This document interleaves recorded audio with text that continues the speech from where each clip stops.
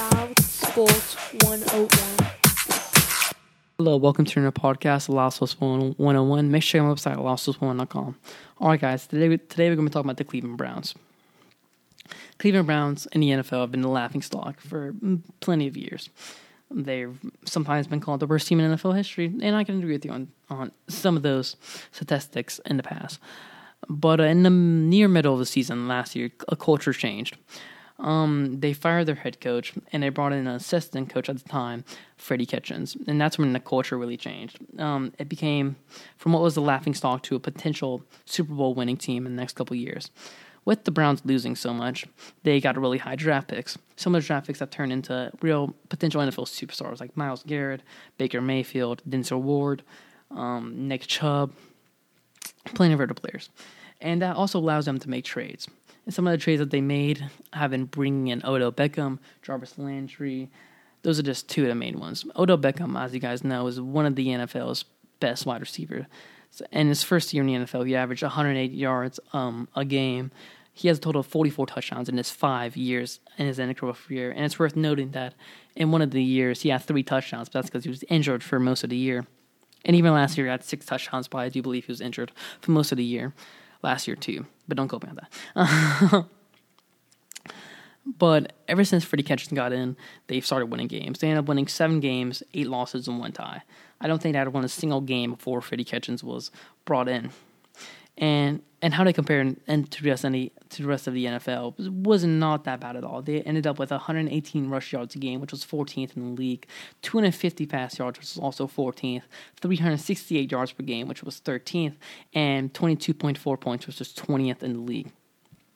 Now, being a team that was on the biggest losing streak in NFL history of not winning a game in I don't even know how many years, this was an insanely just a weird thing to happen.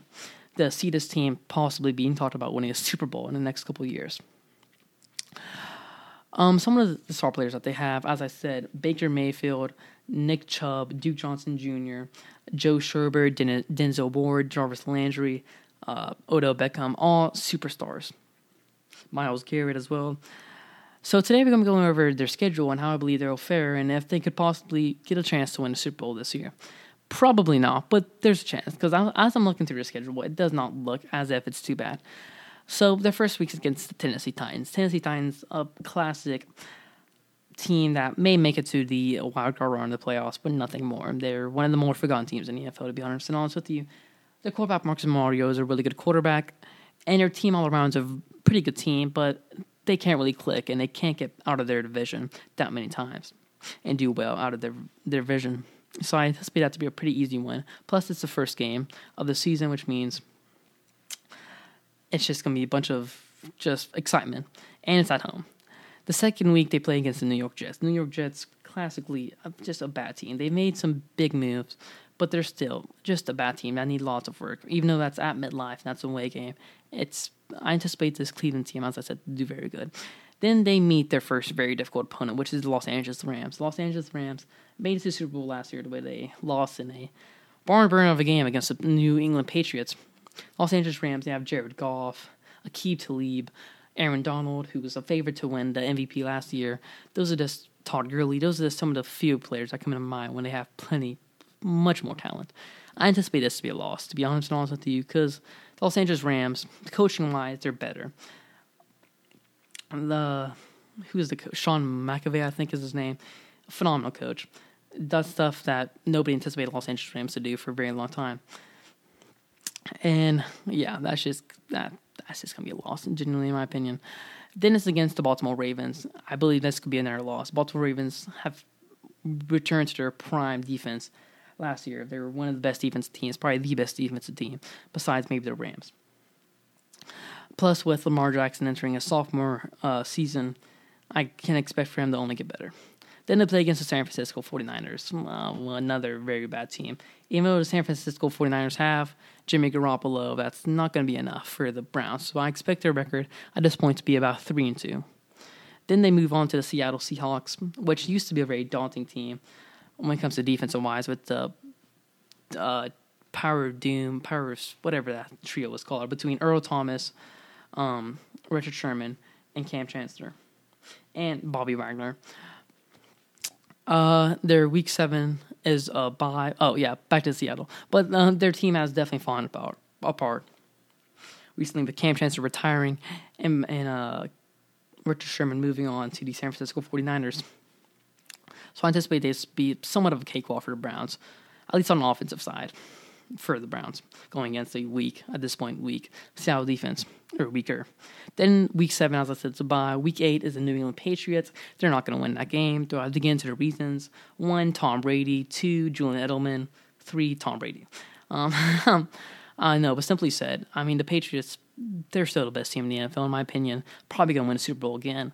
It's just, to me, it's just almost facts. The way that they control the ball and having the best quarterback in the league, probably the best quarterback of all time, having the wide receivers that they do, the offensive line's improved, defense has improved. With cornerbacks like Stephon Gilmore, not many teams going to be beating the Patriots this year. Then they play against the Denver Broncos in Week 9. Denver Broncos used to have very daunting defense as well, but has fallen apart significantly. Now their only key defensive player is Von Miller, and with controversy at the quarterback position, I doubt they're going to be able to put up much of a challenge. And plus, I do expect Baker Mayfield and Odell Beckham to have to exist very well together. They both are very hot-headed people, and I know for the most part those relationships don't really work, but they both want to win, and that's something that they can, both clearly agree on. So I think they'll be able to work out really well. Yeah, okay. On to Week 10, they play against the Buffalo Bills. Buffalo's struggling team, to say the least. I expect this to be a pretty easy game. Then they go against the Pittsburgh Steelers. I expect this to actually be a very close game. Pittsburgh Steelers, they have Juju Smith-Schuster, Ben Roethlisberger, James Conner.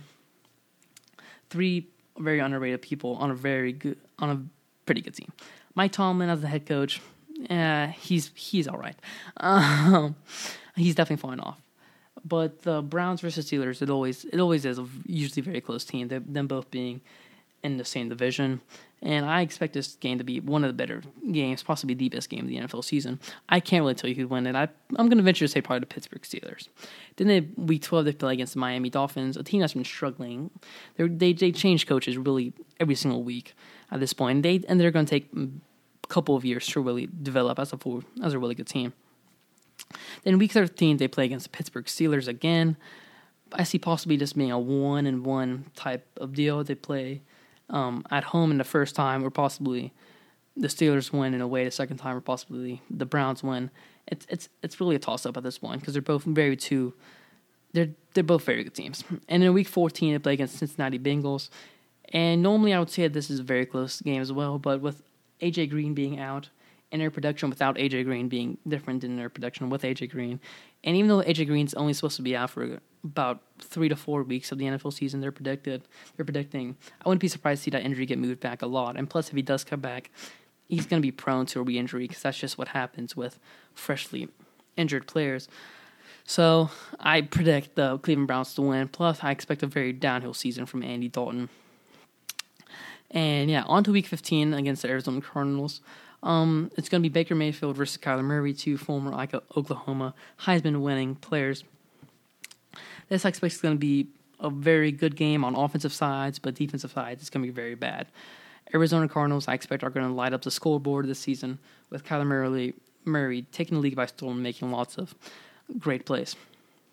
And obviously with the Baker Mayfield, Odell Beckham combination with Jarvis Landry, that's obviously going to be a lot of touchdowns as well. So I expect this to be a real barn burner, but I end up anticipating the Cleveland Browns defense end up winning the game towards the end. Then they go against the Baltimore Ravens. Once again, I expect this one as the first game to be a very gritty game, to which the Baltimore Ravens are probably going to come out as. I honestly, to be honest, it wouldn't be surprising to see Baltimore Ravens make it a very far playoff run. Like I said, Lamar Jackson plus the very daunting defense that they have, plus their coach are having been there before and winning it with Joe Flacco, who in my opinion is a worse quarterback than Lamar Jackson, purely because Lamar Jackson can just move a lot better. I anticipate the Ravens to make a strong push for possibly the Super Bowl once again. And they're playing against the Bengals again, which, as before, a simple cakewalk for the Cleveland Browns. All these wins definitely put them in playoff contention, definitely past the wild card. And I expect them to go somewhat far into the playoffs. I don't expect them to win it all. I want to see them win it all because that'd be really cool. Actually, I want to see the Patriots win it all, but it'd be cool to see the Browns going from a bottom dweller to a possible Super Bowl winning. But I just don't think it's going to happen this year.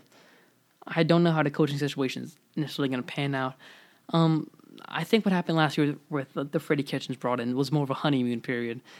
I think genuinely you can bring in almost any coach to any bad organization, and the coach is going to do well for a certain period of time. Eventually, the coach is going to fall off. I can't guarantee that with Freddie Kitchens. He could possibly turn out to be one of the best coaches of all time, but he hasn't proven himself yet because the honeymoon period just ended when the NFL season ended. So it's going to be interesting to see how this all really turns out. Personally, I do think he's going to end up being pretty well and making it pretty far in the playoffs for at least 1 or 2 years. But I do expect, as do most, for the Browns to eventually fall off and, do what the Browns do, and that's just lose games. Thank you for listening to our podcast, LoudSports 101. This is LoudSports 101, and I'm out.